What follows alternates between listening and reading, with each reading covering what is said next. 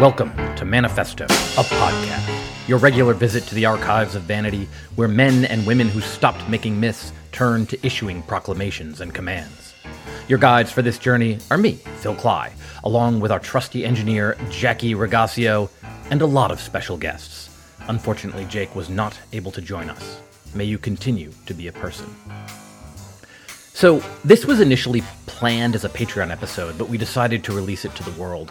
The subject is mating, both literally in terms of what we think is important for two people coming together, and in reference to the classic 1991 novel by Norman Rush.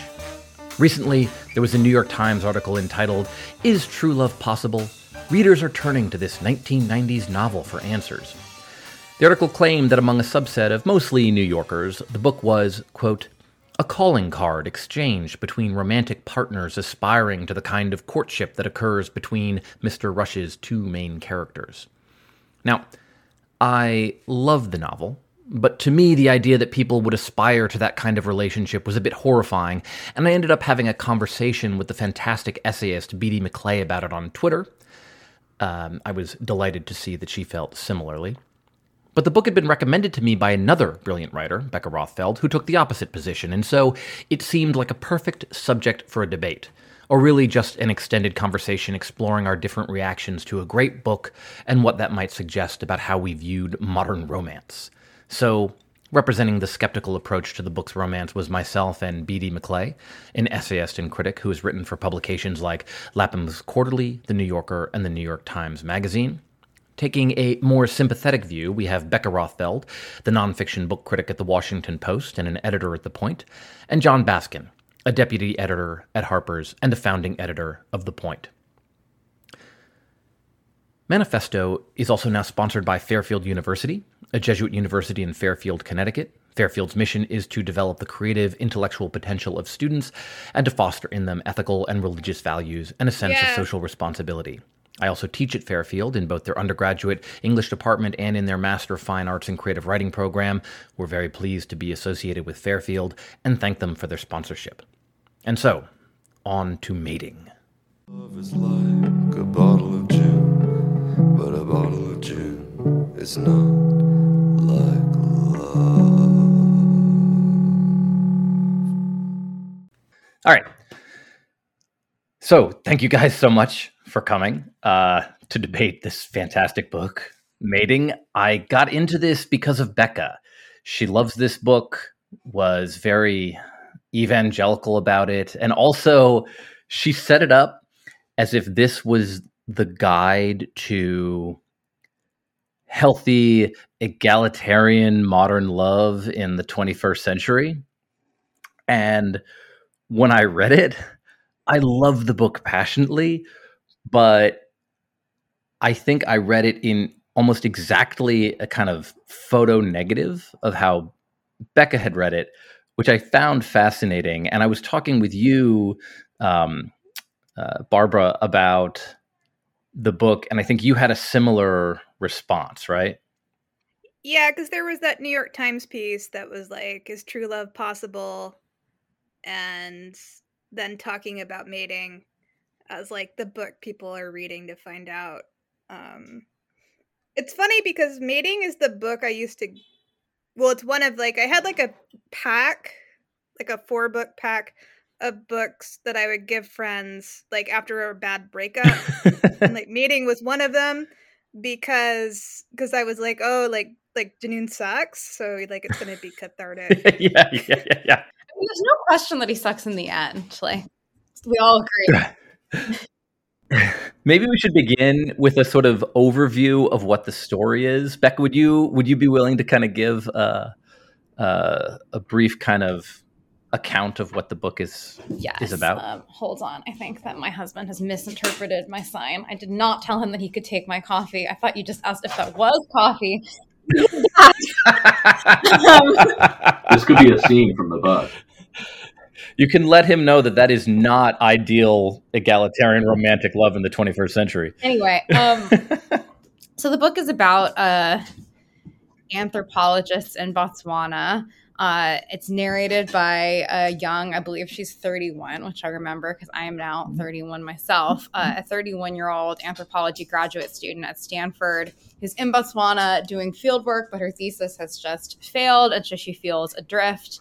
And then she learns that this academic celebrity, Nelson Danoon, has this mysterious women's-only commune in the depths of the Kalahari Desert. So she kind of decides to fall in love with him. We should sort of like talk about that. She sees him at an event, and then she decides that she's going to make the trek to get into this commune that isn't taking new people. So she does, and they have a romance that is good or bad, depending on your perspective. And then, although Nelson is vaguely irritating throughout, but who isn't irritating sometimes? Then things begin to disintegrate for reasons that we could get into, but partially having to do with Nelson's sort of paternalism. At least that's like my reading, and his refusal to remove himself from this community that he's created, and his sort of intrusiveness. But so he goes on this insane foolhardy journey into the desert. Everything goes wrong, and when he comes back, he's just sort of changed into like this weird ethereal mystic kind of figure who won't give the narrator any clear answers about what's happened to him. So she leaves, and then at the end of the book, she's maybe going to go back and try to find him. I'm leaving out probably lots of like important things. So I would say that it's a fairy tale about a woman who has at first 3 failed suitors, right? Who sort of correspond to the transcendentals, the true, the beautiful, and the good. The first one is a photographer who is interested in beauty and is ultimately shallow. Then there's the political guy, Martin, who is sort of like one of the Susan Wolf's moral saints. He's impeccably moral, and that just makes him utterly insufferable. And there's a line where she's talking about him and how she just like doesn't want to spend her entire life apologizing for being an American. Then she's with Z, who's like this spy, basically, who I guess would correspond to the truth, but he's impotent, or mostly impotent. He occasionally had erections, nothing full blown though. Is the line that I recall from that. And then she's pressing him for information that he shouldn't share, and he lets her know that there's somebody that he hates who's coming to town, and it turns out to be, the man she thinks will be her true love. She goes, sees him, is immediately smitten, and then she has to cross an impossible desert to get to his secret city, where she must enter in disguise, only to find out that the true love is a total monster. There's one detail you both left out, though. Is Barbara gonna? Well, I don't know if John and I are thinking the same thing, but she is the appointed successor of Danoon's. Yes, we were thinking the same ex-wife. thing. Yes. And this stood out to me because, in fact, this is how I met my current boyfriend. By the ex-wife, not by Danoon. Right. She meets the ex-wife at the event she goes to, and the ex-wife pushes her toward Danoon. The ex-wife is like drunk and unhinged. Yeah,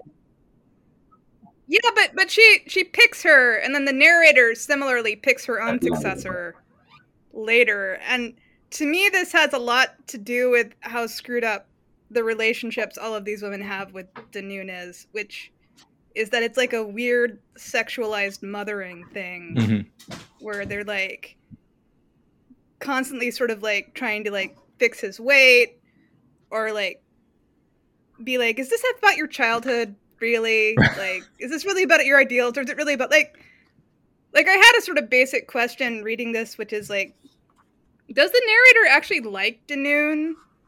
Because like Becca said, she sort of picks him, and then she goes through this enormous suffering to get him. But like, she also doesn't pick him. His ex-wife picks her, and then she's just kind of like there, and so they have a relationship because she's like the only option. I don't know. It's an effort to there was recapture something the confusing detail about desire. of guilty repose, because what I want is to plunge into Danoon and what followed. But the prelude is important, probably. I feel like someone after the deluge is being asked to describe the way it was before the flood while I'm still plucking seaweed out of my hair.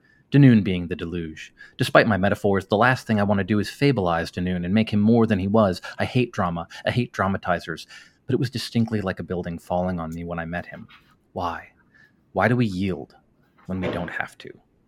I'd like to know, as a woman and a human being, both. I think I'd also like to point out that, like, I don't think that her ministrations to Danoon or like attempts to reform like some of his behavior are like that unusual in heterosexual relationships. Like, I don't know that I've ever been in a relationship where I was like, this is completely untainted by like some measure of irritation. Like, I do wish this person would. And I think that Danoon is totally irritating. And I tried to attend to that more on this reading of the book than I have in previous readings. And I did find him like more irritating this time, but in an extremely recognizable way.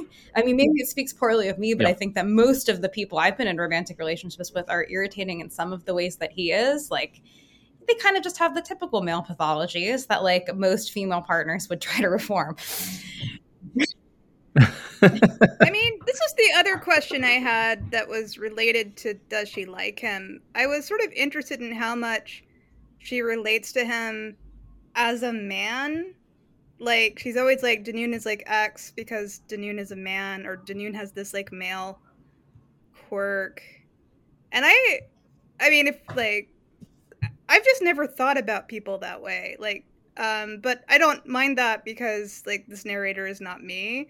But like, but it's something strange. Like it keeps on feeling like there's a constant negotiation of like what role are we playing in this like drama.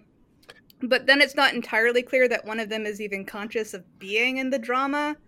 Or of any of the negotiations. Don't you think that's partly about the narrator's character and also like her being an anthropologist? Like, she sort of does this with all her experience, doesn't she? Like she puts everyone in a kind of role and analyzes them almost at like the species level. In the way that I feel she really says like, I am an academic at heart. Like, there's a classificatory like urge she has.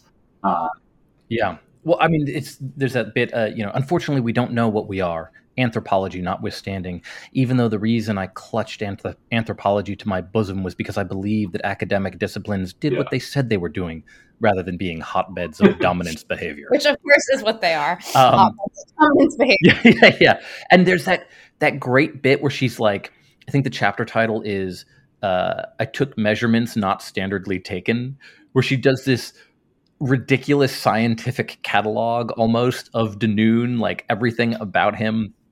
And throughout, I mean, the reason that I describe the book in terms of the fairy tale is one, I just think it straightforwardly has that structure, but also she keeps getting these experiences that for another type of narrator would be obviously sort of beyond scientific calculation, right? Eros, love, like whatever that feeling is when she first falls for Danoon, but also when she's in the desert. Yeah, when she's at the waterfall, right? There's this incredible bit where she's at the waterfall and is looking at this incredible thing and has this intense kind of existential, horrified, physical and emotional and almost like spiritual response. And she's like, I didn't know I was that sad, right? And her answer to the feeling of just kind of like existential terror in the face of this thing of natural beauty is to realize, well, I need to mate. I need a companion. Yeah. Right? There's something... I just wanted to say there's something I think we can maybe talk about it later, but that's interesting to think about what the experience she has at the waterfall, which convinces her she needs a companion, versus the experience Danoon has in the desert when he feels this vaguely female presence. She describes the waterfall as male in the waterfall scene, When he's out in the desert, he describes this vaguely female presence. And it seems in some way, at least based on his behavior when he gets back, to detach him from any ability for companionship. It seems to have in some way effect on him. Yeah, let me read very quickly from the waterfall section. You know you're in Africa at Victoria Falls because there is nothing any place to keep you from stepping off into the cataract. Not a handrail, not an inch of barbed wire. There's certain small trees growing out over the drop where obvious handholds on the limbs have been worn smooth by people clutching them to lean out bodily over white death. I did this myself. I leaned outward and stared down and said out loud something like, "Weep for me." At which point I was overcome with enormous sadness from nowhere. I drew back into where it was safe, terrified. And then here's the sort of analytical part. I think the falls represented death for the taking, but a particular death, one that would be quick but also make you part of something magnificent and eternal, an eternal mechanism. This was not in the same league as throwing yourself under some filthy bus. I had no idea I was that sad. I think it's I was actually going to say a similar thing to John, which is like, I think it's interesting to look at also her experience in the desert, right? Where she's like, basically mentally defending herself against turning this into some kind of mystical experience. Like, she has some line, like, you can't let this become like significant. That's not what she says, but it's something like that. There is less to the mysterious than meets the eye, is what she tells herself going into it, right? She's having like hallucinations and stuff. Just like at the level of plot, it might still be sort of symbolically true that it's a rejection of. My sunglasses began to feel heavy and irritating. They were preventing something significant from happening. I developed the conviction that they were keeping me from seeing the real colors of the Kalahari and that this was hazardous for me. I would be in danger unless I recharged my sense of the real colors of things by taking my glasses off at some regular interval. I yielded to this notion, mainly in order to exhaust it, but each time I pushed my glasses up into my forehead, I had the stronger sense of some suppressed vibration going on in the landscape, which I would be able to see clearly if I looked more intently and for a longer period the next time. This is brain chemistry, I said, and squatted down and hugged my head between my knees. And I think it is interesting to me that she is like so relentlessly practical about this. And it's, in fact, Danoon's openness to mysticism, that's what actually splits them up. Like, he actually does seem to undergo a transformative experience in the desert, and it seemed to me that the reason he won't tell her about it, it's funny, this is like the one part of the book where I actually do have sympathy with Danoon, like over her, is because she's immediately going to like be like, oh, this is about your childhood, or like, you need to eat a sandwich. And so like he's trying to like keep it safe from being brought down to earth. And that's like the final struggle. Because she loves them. Didn't she say, I take an inordinate pleasure in demystifying? That's like another part of her. Mm-hmm. That's another one of her academic impulses. I mean, I don't think that she is so rational. Like, I think that she is analytic, but like many times by her own admission, is sort of trying to gain control of something that she feels is out of her control. I mean, I think that she's often very rational about engaging in like patently irrational pursuits might be another way to put it, because like she says often like trying to cross the Kalahari Desert like by yourself is like an absolutely insane thing to do. Then while she's doing it, she sort of tries to keep herself in check. And you know, when she's in love with when she's falling in love, like really dramatically in love with Danoon, she kind of tries to be analytic about it. Like she sort of compiles a dossier about him because she wants to understand him. But she also like repeatedly says that she's like carried away by her emotions. Like there's that line about how it was like being hit by a bus when she meets him. And there's like lots of other like language like that. Yeah, that's what I loved it. One of the things I loved about the book is like she's in this wild, passionate, dangerous, adventurous relationship, and at every juncture she's sort of fighting against the narrative that she's actually inside of, right? Yeah. I was gonna say, to me, like the most vivid example of this is it's shortly after she's arrived in Sao and she's thinking about that teenage song that she hates. It's like, I will follow him. Mm-hmm.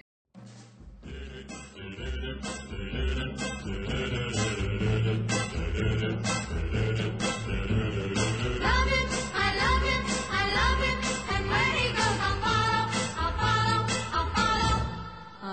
Follow him wherever he may go.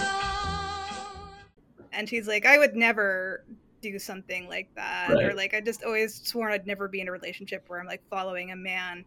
And it's like she's literally just like solo cross the desert following a man, but like she can't, there's like a certain type of self-knowledge she like can't permit herself to have, which is that she is sort of like carrying out an adult version of that teenage romance. Yeah, that actually touches on a question I guess I had for Phil and Barbara in terms of your way of reading the book. Like, when we talk about, you read it as like a negative relationship or a cautionary tale in some way. How does that mean you see her? Like, do you see her as sort of deceived as to who Danoon is throughout the book? Do you see her? Because, I mean, there's one thing of like us as readers saying, well, we wouldn't like to be with this guy, or we would. But then there's a separate question, sure, like within the economy of the book, like, do you see, like, it would be hard for me to take the book seriously if I felt like she was purely just like deluded completely about who this guy is. No. And so I wonder like how you see her in relation to him. No, I don't think she's deluded. I mean, I think she, like I said, I think she has like she has like both a lot of surface self-knowledge and then like not like a lot of deep self-knowledge is maybe how I think of her. But to me, like what makes the relationship dysfunctional isn't either of them in a vacuum. It's that she is so much more devoted to Danoon than he is to her. No. Like, and to me, that's sort of like what's so important about each woman picking their replacement, though I think her chosen replacement doesn't work out, though it's also ambiguous as to whether she didn't work out for Danoon or she didn't work out for the community because of the way the note is worded. But that like there's a kind of emotional asymmetry in the relationship that seems really dark to me. Yeah. That's like what makes the book to me like a story of a doomed relationship rather than and like a sort of, to use the word a word that I find kind of annoying, like a hetero pessimist book, because the narrator sees things so strongly as kind of like women are like this, men are like that. It seems like there's this kind of suggestion that women are always going to be like, you know, sort of staking it all on love, crossing the desert, you know, being willing to sign up for these insane experiments and living. And to the men, they're just kind of disposable pieces. Like they might be treasured, but the way that you like have a favorite hammer. Yeah, I mean, so you said like a while ago that she's fighting the narrative that she's inside of, and I guess that's just not the way that I read it at all. I guess I now have a maybe expanded vocabulary for thinking about it because I recently read the Stanley Cavell book, Pursuits of Happiness, in which he's interpreting like a series of like golden era films basically as like the attempts of people within heterosexual relationships to renegotiate what heterosexuality might mean in the wake of like women's emancipation, broadly speaking. And I guess I see mating as like an entry in that genre where even if I don't think that she's ultimately successful at rewriting the script of heterosexuality, I think that the reason why she's resistant to accepting the narrative that she's inside of is because like that's the way to change. That is the traditional narrative of heterosexuality, and she's committed to trying to like renovate or change that. She doesn't want to have to give up on love to end up in like an equal liaison.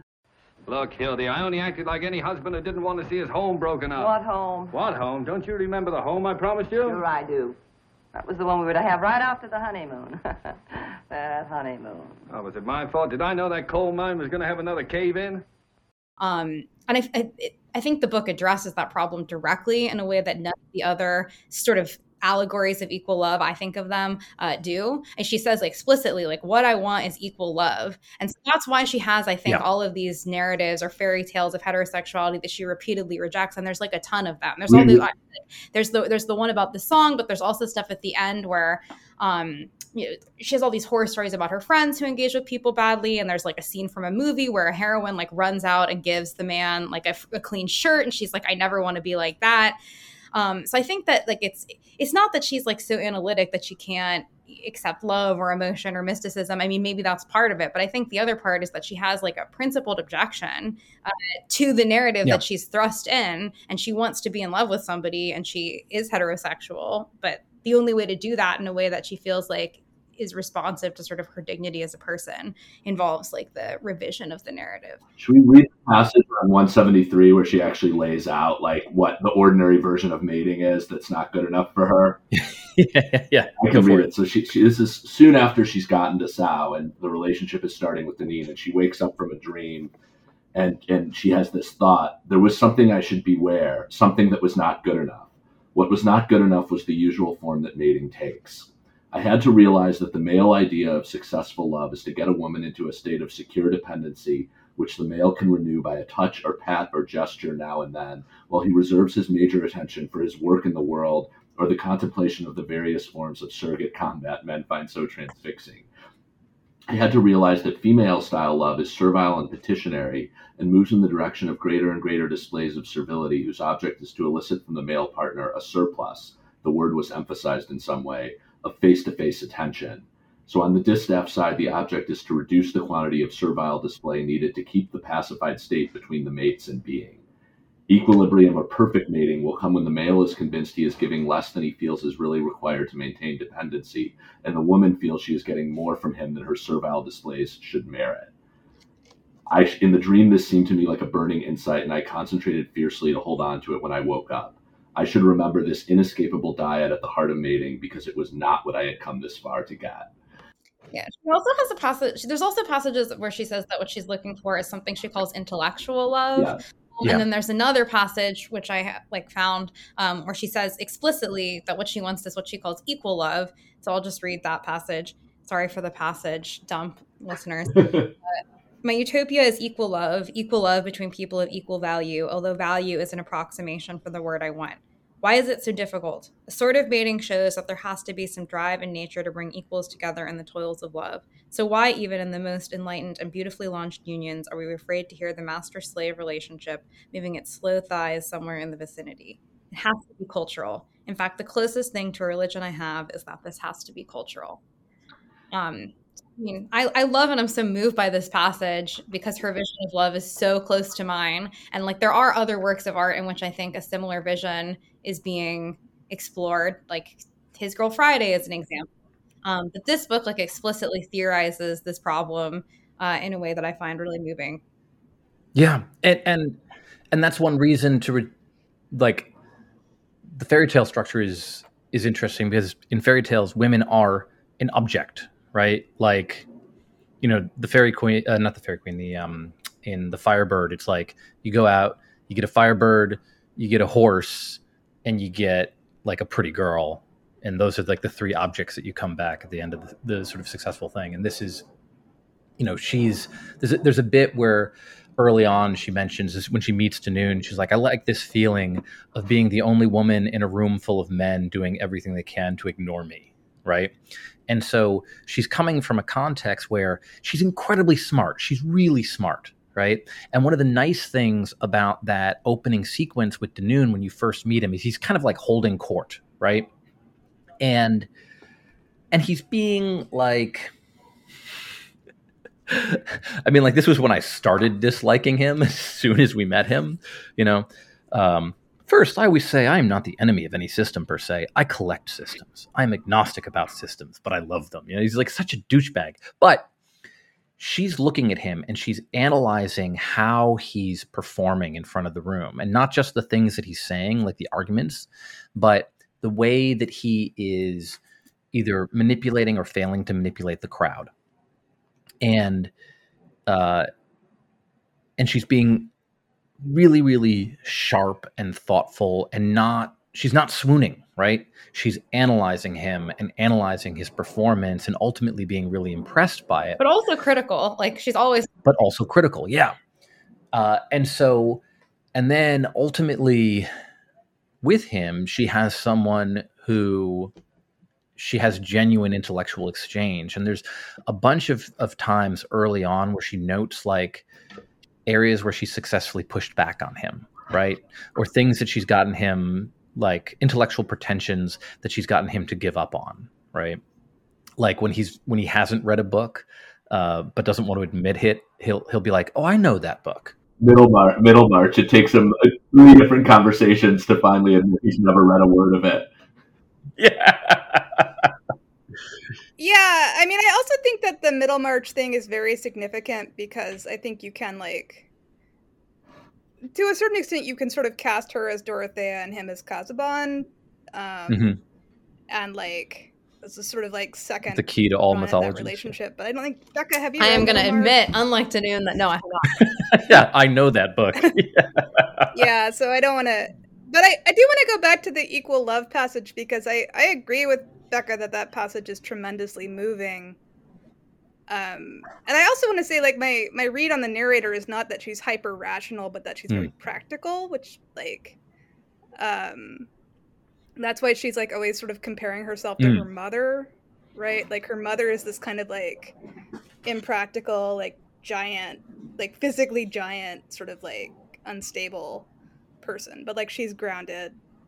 She's, but, like, I guess to me, what is either the comedy or, like, well, I think Mating is a funny book, so I'll say the comedy of Mating, is that she is the woman running after the guy with the shirt, and she is ultimately, like, in this relationship that isn't this very moving, very beautiful, like, ideal. Like ultimately she is kind of like there in a state of dependency, taking care of Danoon while he, like, gets drunk and talks about, like, how Francis Bacon or whoever really wrote Shakespeare's plays, like,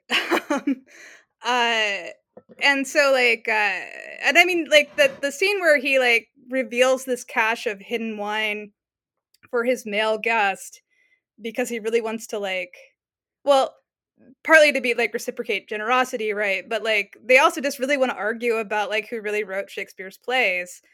And we get more of that argument, like, more details and nuances of that argument than we get of any of her clashes, like, with Danoon. Like, I sort of, like, that really stood out to me, that,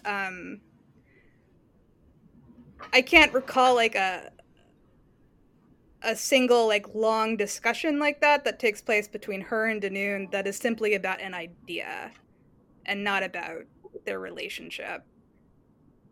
They do talk a lot about each other's childhood, and they talk a lot about, like, the details of the political system that he's setting up at Sao. I mean, one thing, just to go back to, like, those 2 passages that Becca and I read, that I think, for me, like, reading this and thinking about the relationship and what I admire about it is, it's not so much that I think it's, like, a perfect model relationship. There's something, one of the things that I admire about it and that I think makes it so unusual in, like, our contemporary literature is that it feels very adult in a certain sense. And what I mean by that is, like, they both have ideals that they know they're not living up to. I mean, she's practical in some senses, but she knows she's a total idealist in a certain sense about love. Like, she says, this is, like, my great, like, mission in life is to have this equal love. But she knows that equal love is hard for all kinds of reasons. And there's a certain kind of anthropological realism, even in the statement she makes about men and women. And I suppose part of how you read the relationship will be will be affected by to what extent you think she's right that men and women, heterosexual men and women, have differences that need to be negotiated in a relationship like this, and that some of the things Danoon does, like this scene you just described, are in some way like an inveterate male behavior that, like, one will have to deal with to some degree. And, you know, if you want to be in that kind of relationship, and you might think, oh, it'd be better to be with a guy who didn't have this impulse, but there's something quite realistic to me about the way that the book sort of tries to take men and women in a way that, like, these are traits that, like, we have, and, like, we have to figure out we can reach towards something better, but we also can acknowledge, like, adults, that, like, we're not always going to be there, you know, and that this will be, like, a continuous negotiation. And I think that's the thing where at the end he sort of detaches and the negotiation stops. Like, but throughout their relationship, I guess what I admired about it was this feel that, like, there is this recalcitrant material in both of us, you know, and we're trying to, like, work through it together. But it's not easy.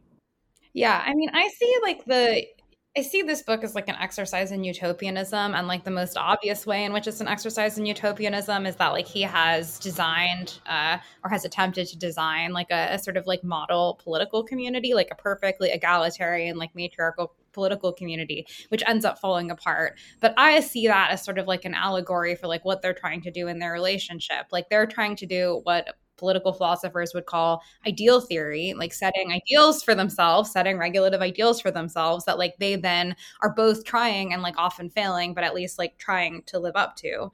And I do think she finds herself in this state of like asymmetrical and abject dependence. But I also think that dependence is this sort of necessary concomitant of love. Like I always think of the Gillian Rose line, like there's no democracy in love relations, only mercy, I think is the line.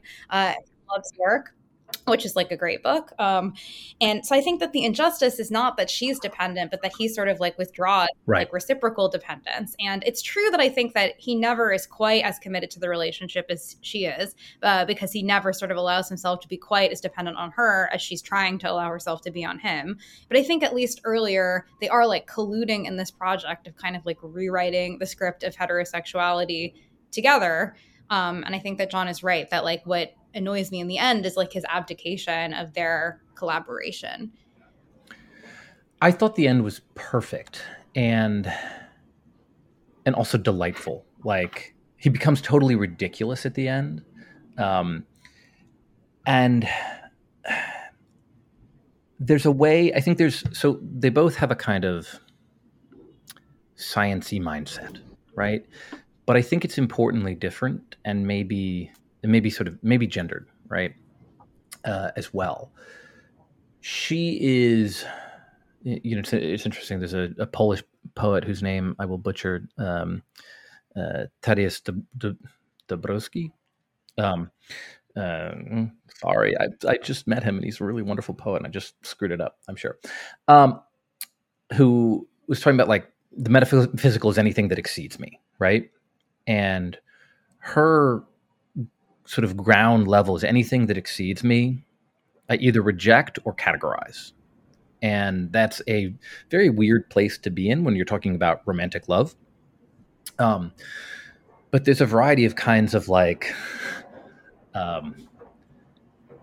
things that overwhelm one. There's love, there's religious sentiment, there's also politics, right? All of which come in these novels. And all of them are present but consistently denied. And whereas she has this sort of removed approach, Danoon's, to my mind, is one where he's using that viewpoint as a kind of sort of dominating tool, right? He's the white guy establishing this commune, and he knows all the things that he's supposed to say. But even from the very beginning, when we meet him, Mbake, who's one of his critics, tells him, "You say comrade, yet you take us as small boys," right? And Danoon has set up this commune that's supposedly like, well, the women are running it, right?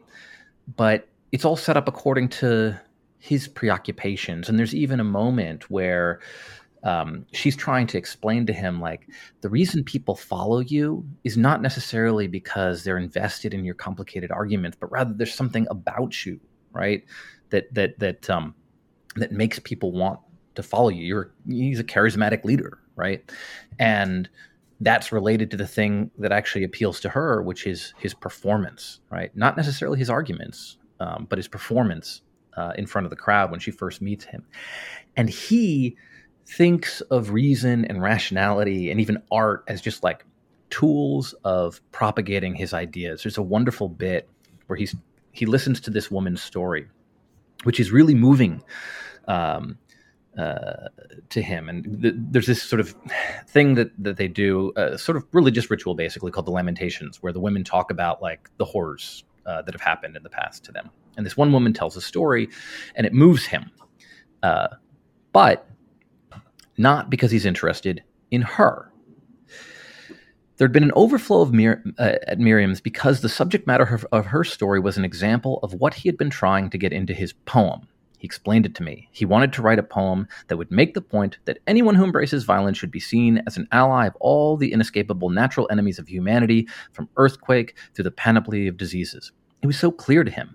He obviously thought that if he could get this into a halfway decent poem, it might have some effect, right? You're not a poet, I had to tell him. This is not a poem. A genius could do it, he said. We laughed over it. Your problem is that you want to be everything, I told him. That isn't the worst, he said. And she ultimately says, you must be the greatest believer in the power of poetry there is. And just that, and then later he talks about the idea of writing an essay where anybody who reads it is just going to be utterly overwhelmed by the power of his argument. And ultimately what happens in this commune is that the people revolt, right? And they specifically accuse him of pushing ideology on them, right? And of course, all of his ideas about religion and everything are baked into the educational system of this commune that is supposedly not really run by him. Why are you speaking so long with saying we must not have beliefs, whilst you are thrusting beliefs upon these people from long before when we first came here? She asked. Always you are giving forth beliefs, yet you are Lako, and we say, why is he not giving forth beliefs to Mako rather than Botswana, right? And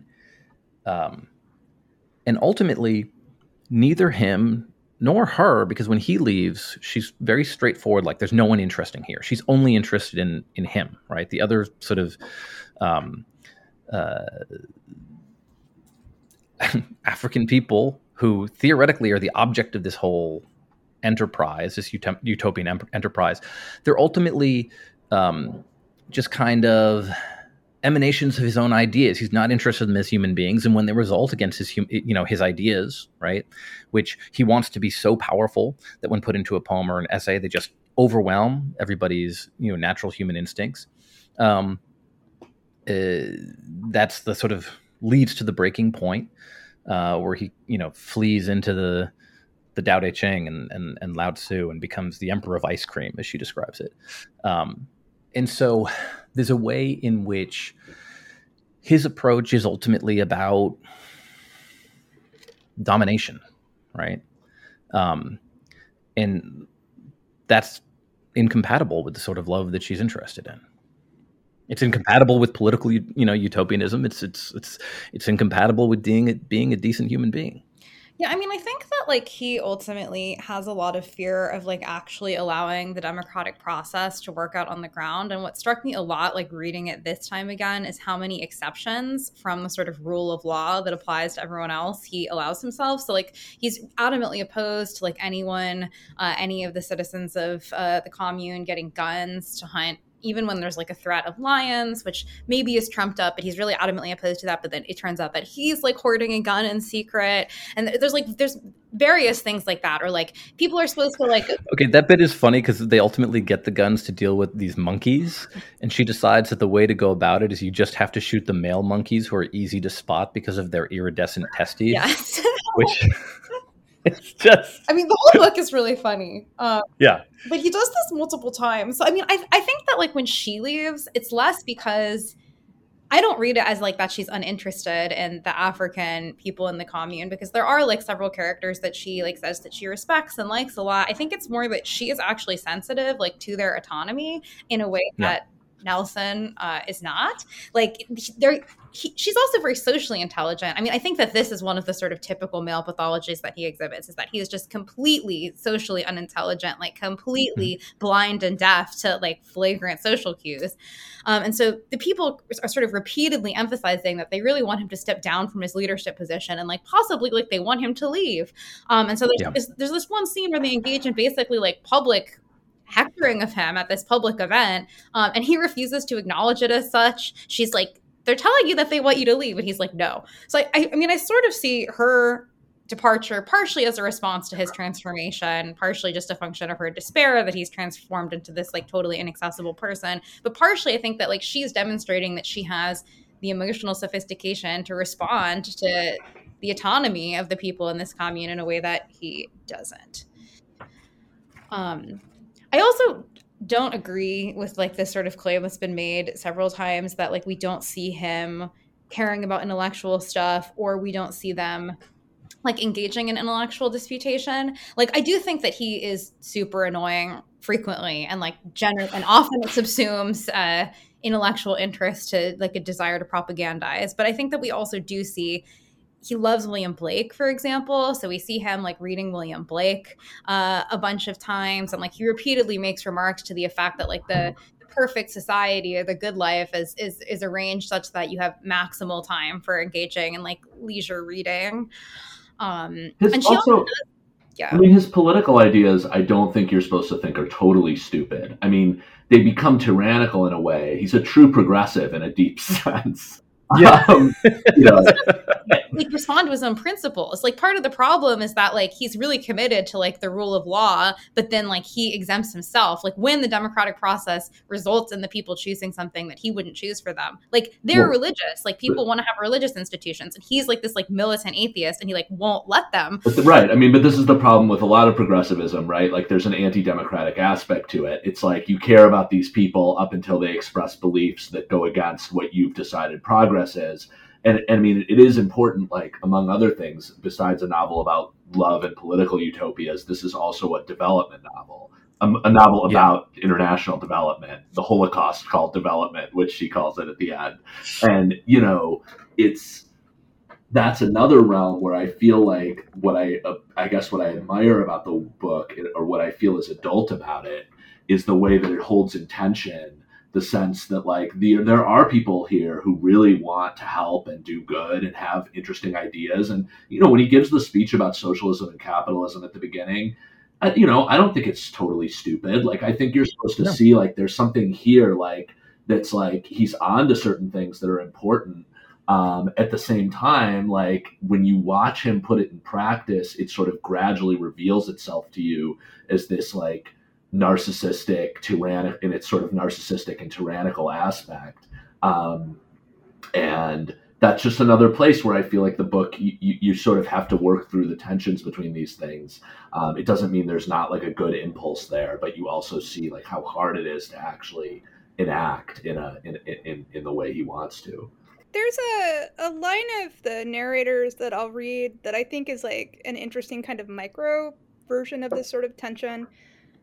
And I think it's shortly after she's arrived in Sao, and she is thinking about the food.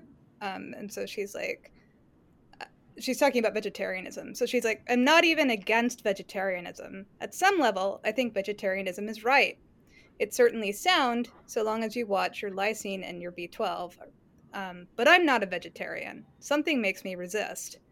Why am I certain that males constitute a distinct minority of the total vegetarians? I think I'm not prepared to concede animal protein to the striding around master sex while I nibble leafage. I've certainly seen who gets the meat in African families. This passage is very interesting to me, like on a couple of levels. Partly that last line, because I think mating is sort of interesting to me because it's like constantly raising the thing that these are like white people sort of wandering around Africa. Like she tells you right up front at the beginning, right? I don't date black African men, but not for racist reasons, for other reasons. And so like sort of like Africa is like both, it's like many things, but it's sort of like her template for patriarchy in a kind of interesting way. But I also think there's something interesting here where she's like, and I think maybe this sort of parallels Danoon and Sao in some ways, where it's like there's this ideal which I believe in her case vegetarianism, but like I won't do it, and I won't do it because like it means ceding something that I'm not willing. Like I'm not willing to drop a level in pursuit or in adherence to this ideal, and so like. With Danoon, I think it's more like I'm not going to give up the secret gun I have in my house, or I'm not going to like step back. I'm not going to like abide by the process I set up. Or really engage with the culture, right? You know, I think about, you know, it was Pentecost recently, right? Which is when the apostles start speaking and everyone hears it in their own native dialect. Right. And there's there's sort of different styles of missionary activity. There's sort of, dead prez, white man came to Africa with rifles and Bibles. The white man came to Africa with rifles and Bibles. Heard the name, start changing the titles. Now instead of Shaka, call me Nat Turner with the burner. There's also sort of like a very sort of syncretic missionary tradition where you're very open to local religious ritual custom. The sort of famous Xhosa hymn, which is a merger of Christian and this religion, kind of blended together. And I thought it was interesting that when we first meet Danoon, it's noted that he disagrees with Julius Nyerere, right? Who's Tanzania's first president, has this sort of vision of more kind of progressive economic policy, but is also sort of deeply influenced by Catholicism, right? And the white characters in this are white characters moving through an Africa where anyone who is not a white character is ultimately a bit player, including the most important sort of political thinker in the region, right? And I don't say that as a criticism of the book. I think the book is conscious of that and makes it very, very clear from the outset that that's what's happening. And so when there's ultimately that kind of revolution against Danoon at the end, it's, anyway, in my reading of the book, or at least my feeling was not like, oh no, his beautiful experiment is going to be destroyed. It's like, finally, the vice grip has been broken. And that's also, I think, the moment when the love starts to shatter. Yeah. It's interesting. I feel like the Norman Rush's second novel, Mortals, kind of like pushes all of this to a sort of extreme degree that I find kind of interesting. Like the guy is a CIA agent. He's not just a white guy wandering around Africa. And then the relationship in Mortals feels like the most maximally dystopian version of the relationship in Mating, where like there is only this kind of like claustrophobic dyad. But it's flipped. He's like totally obsessed with her and she is like distant from him. Anyway, but I think Mortals to me is like an interesting book because I feel like it like dials up all these things in Mating to a kind of extreme level, which makes it less fun to read. Mortals is the one you should give to your broken up friends, I think. Although in Mortals, they tell you the narrator is unnamed in this book, and she like recurs in Mortals, and you learn her name, which is Karen Ann Hoyt, which is kind of deflating. And then like you also find out that she has ultimately married Danoon. And the power dynamic is totally reversed because he's been like disfigured and debilitated in a fire, I think. And so she's like around his wheelchair, and she's like a celebrity, which is satisfying, frankly.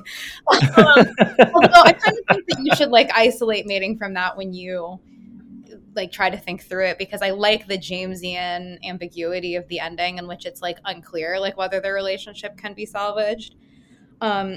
But I was going to say, Phil, that like I agree with you that it's really satisfying when Danoon is unthroned, I guess. But I don't think that that's because the ideals of Tao are not good or utopian if they were actually enacted. I think it's because of this thing that we've been talking about, which is that like he consistently betrays his own principles, like repeatedly forcing all kinds of irritating things on like not only making exceptions for himself, but ignoring people's stated desires. So like he tries to make them adopt like the lazy Susan in their houses so that like food can be more. He made us eat from a wheel. Yeah. So like in one of the demonstrations against him, they're like, he tried to do all this, like he tried to make us eat off a wheel.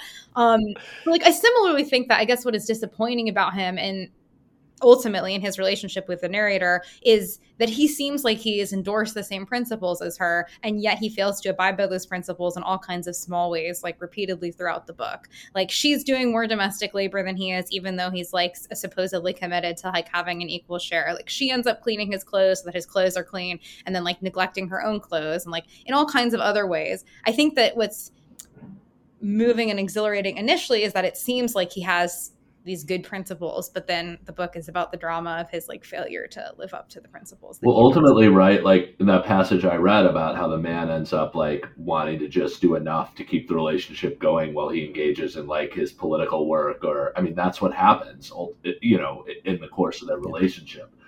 Like it's very arguable whether she says like I didn't come this far to get that, and I think it's arguable whether she actually that is what she ends up with. But there are other things, like, I mean, one bit that I liked, causing active ongoing pleasure in your mate is something people tend to restrict to the sexual realm, or getting attractive food on the table on time. But keeping permanent intimate comedy going is more important than any other one thing. I love that. I love that so much.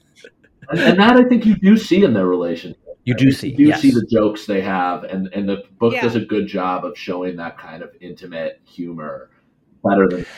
And that's one area where their intellects are match up, right? Where they're in a spirit of play, which seems really, really important, and there's a kind of genuine interchange that is intellectual, but also, you know, comic, which is something else. Yeah, I love that, like, Norman Rush is just so, like, another way in which the novel is adult is, like, it's not talking down to its readers at all, or, like, apologizing for its, like, unabashed intellectualism at all. And so another thing that I love about their relationship is just almost nowhere else in literature or in art have I seen someone as relentlessly intellectual as I am. That's not a compliment. It's just, like, I want to argue all the time, too. Like, I want a partner who wants to argue with me all the time about, like, Italian fascism or whatever. And so, like, this book, I think does a good job of showing that. And one reason why I don't think their relationship is a failure, despite the way that it ends, is that at its height, I do think that you get lots of bits and pieces of what he calls their idiolect, or their idioverse, like the idiolect that they have in their idioverse, I guess. Right. All the witty things that they say to each other and the evident pleasure that they take in engaging with each other's minds. There's like one part where he says, where the narrator says, she's like going through the entertainments in the village, and she's like, people played these games and blah blah blah, and she's like, our true entertainment was arguing, which to me is like the ideal relationship. And so I think that there is a brief period of time where you see in a very detailed way what the sort of like language of like a egalitarian, like highly intellectual love is like. And I do think that it's like brief and that he ultimately betrays it, but nonetheless, that is like it presents an ideal that I think I have not found elsewhere. I want to read go ahead. No, I was just going to say a movie I thought of in comparison to Mating, which I had not thought of, is Annie Hall, where I feel like that relationship is similarly, like when it starts, you can see how it's going to end, but like there are still these like very beautiful moments, but they are mostly moments of comedy. Like I'm thinking of the moment with the lobsters and so on, where you think, oh, I wish that this could work, but like you also know that when she leaves him at the end, like it's sort of like it's because she will like be sort of destroyed by him if she stays. Anyway, I mean, I think the screwball comedies that Becca brought up are also good points of comparison. But because Annie Hall is so explicitly like talking about like happiness in a relationship and if it's possible. Anyway, I thought of it at some point. Yeah, if anyone has other examples of like stories of equal love, like I would be interested to hear them, because I'm like always interested. I think like Jane Austen is maybe in this category, like Pride and Prejudice and Emma, and then Fair Play by Tove Jansson is like another entry in the genre. But I'm always like looking for things in this genre because equal love is important to me. Yeah. I want to just read her sort of gloss on intellectual love real quickly. Intellectual love is a particular hazard for educated women, I think. Certain conditions have to obtain. You meet someone, I would specify of the opposite sex, but this is obviously me being hyper-parochial, who strikes you as having persuasive and well-founded answers to questions on the order of, where's the world going? These are distinctly not meaning-of-life questions. One thing Danoon did convince me of is that all answers so far to the question, what is the meaning of life, dissolve into ascertaining what some hypostatized superior entity wants you to be doing. Id est ascertaining how and to whom or what you should be in an obedience relationship.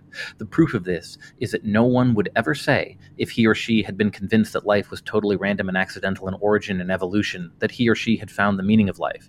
So fundamentally, intellectual love is for a secular mind. Because if you discover that someone, however smart, is, he has neglected to mention, a Thomist, or in Baha'i, you think of him as a slave to something uninteresting. Yeah, I don't agree with that part. But I mean, I was struck reading it this time by how strong the anti-religion strand is in this book, in both of them, but especially in Danoon. And I feel that it's like one of the it's actually not clear to me like what Rush thinks of this. Because in some regard, I feel like Rush agrees that like with that point that like there's something uninteresting about people that are sort of would say that they take their orders from a religion or whatever. But at the same time, I also feel like Danoon is revealed as someone ultimately who like his denial of religion is somehow, there's a sort of psychoanalysis of it. It goes back to his mother. It recurs in his own experience in the desert, and he's sort of not able to grapple with it in an adult way. And so in some sense, his own, she has this line about how, she couldn't have married a Catholic unless he was presented to me in the costume of someone else, a rational person. And I thought to myself, well, isn't that what happened to her with Danoon? He's the costume of a rational person. And yet there's something in him, and maybe it's his political commitments, maybe it's like whatever, something that shows through in the end. It's not rational. Well, there's from the beginning, like she talks about his bottle cathedral, right? Yeah. And the bottlements, I think, is what they right. But it's like, and his mother had insisted that the cathedral was the highest achievement of man, right? And that there's something in this that, and then the father destroys it, right? Yeah, and there's something about the inability to see any value in that, or sort of, and then his refusal to let the people build the religious. Yeah. But at the same time, she says, she's talking about Marxism, and she's like, I feel towards Marxism the way that I do towards like Greek Orthodoxy, right? Where wouldn't it be nice if you could believe it? Yeah. Wouldn't it be nice if you could believe it when New Year's Eve comes and they get to this fantasy mass with basso priest droning, candles flaring, gold leaf all over. If only you could believe it, right? So I'm going to stick up for the anti-religious aspect of this, actually, because I think, and it links with the Marxism, which is that I think that part of what she is reacting to is, like, I think a word that has come up a couple times, notably like when Becca was talking about this and the Stanley Cavell stuff, is like negotiation, right?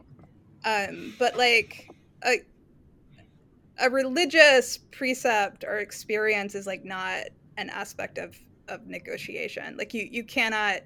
That's what happens when he goes into the desert. And so I think it's partly like the possibility of a rule being invoked about behavior that can't be like negotiated through, that you might simply say like, I won't do this, or I have to do this, and that's not like a discussion. It's like a moral imperative, and that I think it's not actually the mystical thing. That's why Marxism is also a religion here. It's the idea of something not being, I don't want to say debatable, because obviously like there are debates within religions, but like being a different set of consideration or something. I mean, I think that he opposes, though, not just that, but like sort of denies the legitimacy of like transporting experiences. I mean, I think that he's inconsistent on this, because he reports that he's had transporting experiences mostly like when he's reading, like he's had transporting experiences reading Blake. And there's one really great part about how when he's like a a child, he has one of many perfect experiences that he assumed would be repeated later in life and isn't, or something like that, where he like reads straight through like a bunch of like mystery novels. But I think that you're right that that's part of it, and that part I'm sympathetic to. But then the other part where it seems like he wants to deny transport. Well, I also think that's why she doesn't like it. She doesn't want that somebody to just sort of like whip out a rule book or like this transcendent set of principles and be like, you know, I can't eat meat on eating meat on Fridays is like a very trivial example, but like, you know, if Danoon actually were a Catholic, there would be a lot of rules around sex, for instance, that would like just be a part of their life. I mean, she's much more consistent on the matter than he is, because he obviously has a religious impulse, like, and it's manifest in the political community he's making, and he's superstitious. He like believes in psychics and stuff, and she's like, "What? Like, you don't believe in this stuff?" Like, I think that he is in some ways more religious than she is, but also like less respectful of these kind of like sublime experiences, because she has several really beautiful passages. Like, she has one where she talks about the sex that they're having, and she calls it blank sex. Which is like a really beautiful like passage about like the transports of eroticism. I don't remember if that's at the same point or another point, but she also writes about this experience she had as a child where she would engage in, she calls, I think, chain diving, where she would jump off the diving board and then run back as quickly as possible and jump off the diving board at the pool again, sort of in an attempt to just be continuously in the state that she knows is fleeting, which is the state of being in midair. And like, I think that like ultimately all of her behavior demonstrates that above all, she is like sort of committed to the pursuit and preservation of this kind of fleeting ecstasy, which is something I admire about her, and that I think is in some way religious about her temperament. That Danoon, for all of his like irrationality and dogmatism, in those ways he's religious, but in this way he's not religious. Yeah, I mean, I think Danoon is both. Yeah, he's both more religious in a certain sense, but he's also more hostile on the surface to religion. And obviously, there's a sort of psychoanalytic way you can read his own hostility to it, to these impulses in himself. I think. I mean, would it be fair to say that they're both people who lack a certain type of self-knowledge, and like that's why they have these kind of contradictory, I mean, I don't think that makes them unusual. Like, I don't have a lot of self-knowledge either, but I think it's like part of what's interesting about the book, because she is like so observant of him and of herself, that at the same time there's like kind of a mystery. Well, they both have a kind of aspiration to a complete knowledge of themselves and everything. You know, that thing where I wanted to describe everything, to know everything. And it feels like he has a theory about everything. And that's part of what like makes them a good couple. But it can't help but lead to a certain kind of self-blindness. Like, it's an aspiration. It's another utopian aspiration in a sense, I think, that they struggle to negotiate. Yeah. Anthropology, even my rather mundane corner of it, seemed to me to connect with the mystery of everything, by which I think I meant why the world has to be so unpleasant. My orientation, I mean, it's funny because on the one level I like to be very analytical and such, but I think my orientation is that the way one should approach the world that we find ourselves in is foremost with sort of awe and wonder and attunement to mystery, that you, and that a kind of, hyped up desire to deflate everything or to explain away everything is just a sort of naive faux sophistication. And I think that orientation led to the way that I sort of read the book and took the book, because it was sort of two people who were very resistant to kind of what I find at the heart of how you should approach the world and everything within it, including romantic relationships. And so, that I think determined my response to them, even though you can sort of take a step back and say, if you consider the context she's operating in and what she wants and what she's pushing back against, right? You could understand why in a lot of ways, like there are plenty of moments with Danoon, especially when there's that like comedy going on, where she has something genuinely beautiful in what she wants, and which is far rarer than it should be. Yeah, I mean, I think that one thing that I like about Rush, because I am such a I don't know, irrational evangelist, like one of my deepest and most like religious beliefs is just that there like isn't a contradiction between intellectualism and aestheticism, that she takes a kind of aesthetic appreciation in their intellectual exchange. And so I think that I maybe disagree with your reading, not because anything in the text supports mine, but just because like my background orientation is like, I'm just committed to this idea that being analytic is not at odds with being in awe. And in fact, it can be a way of being odd about things. And I think that that's, at times the narrator might be overly analytic, like at the expense of awe, or analytic in the wrong way. But I think at times her fascination with, her desire to understand things is evidence of her fascination with things and her like enchantment. And so I like that this book proposes that, because I think that intellectualism is so often depicted as something sort of dry and unerotic. And I think that this book explores the way that it can have like a sensual and aesthetic appeal. No, I agree with that. Yeah, a passage sort of I was thinking of contra Phil, not from Mating, but it's in some C.S. Lewis book. I don't remember what. But he's talking about learning Greek or something. It's like you read Homer and you're like completely obsessed, and then you start learning Greek and you're like, this sucks. I hate this. Like learning a language is boring and hard. And but you have to like if you actually want to have like a deeper aesthetic experience, you can't stop at like the first experience of awe, right? You have to do the sort of like drier isn't even quite but like you have to do this sort of analytic grounding work so that you can go back and like have a deeper aesthetic. So I mean, I think in some ways what is interesting in Mating is that like I would say in a weird way she sort of skips the first level. Like I said, I'm never quite sure why she's so drawn to Danoon, and that's not because of a hostility I have toward him. It's because like she's literally pushed at him and then she just kind of decides to roll with it. Like that's how it feels reading it. But I think she's sort of like she's trying to do the middle stage so that they can come out on like some further deeper stage. Yeah.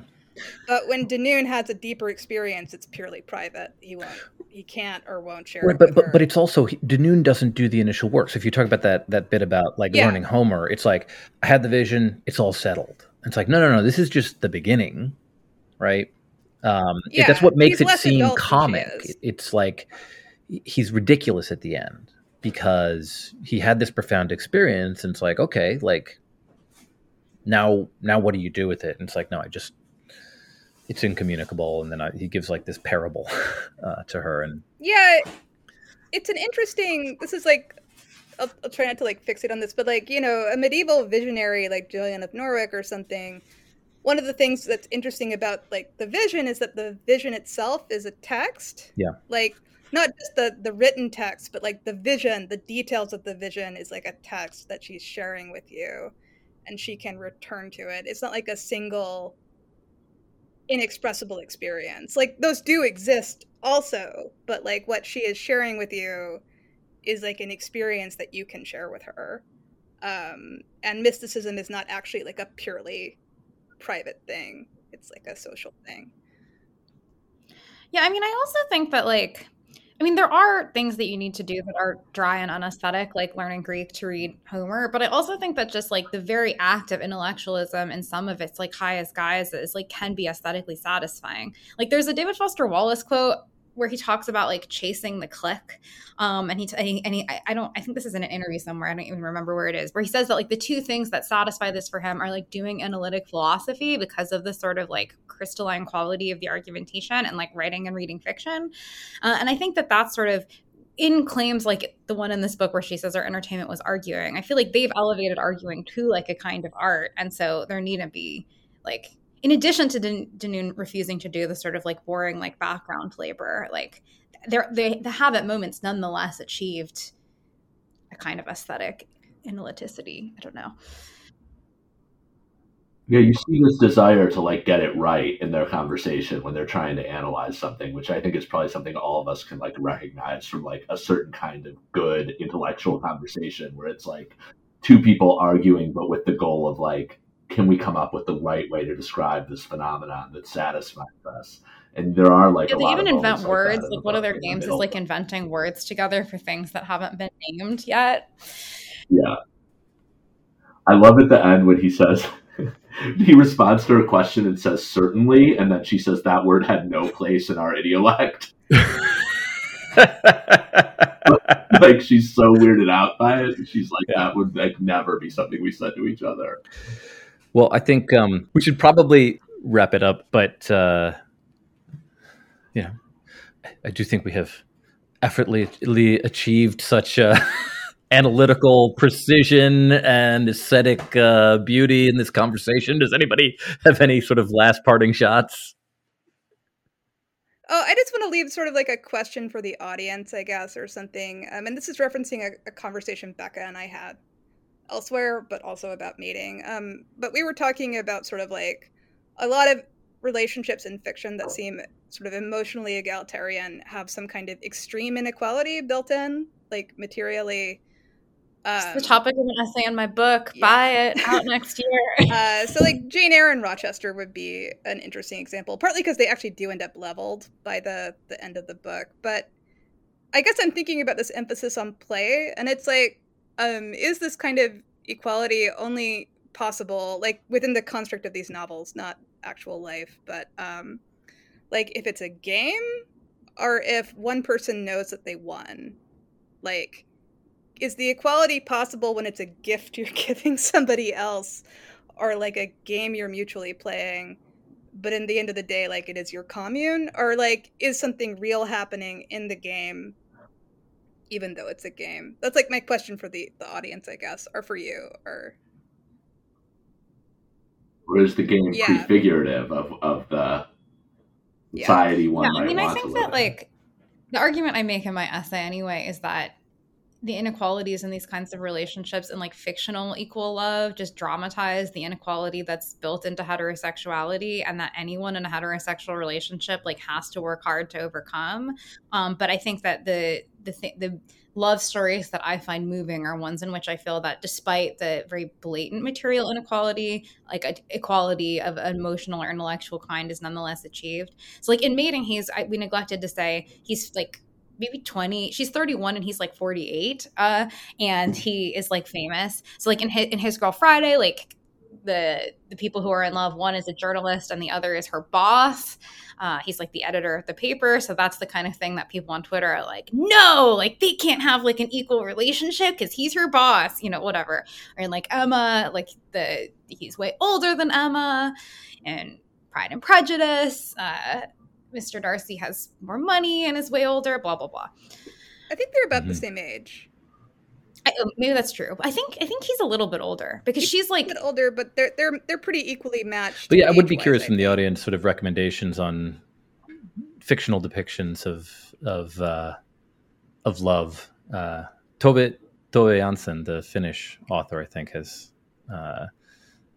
done that. But yeah, any recommendations from the audience in terms of equal love would be good. So anything else, guys? This has been fantastic. It was fun talking with everyone.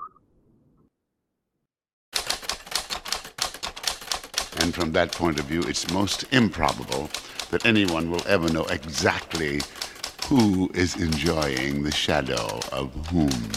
I've given our objector his fair share of program time. When these men talk, I never know whether to regard him as a man of genius or as an ape of genius.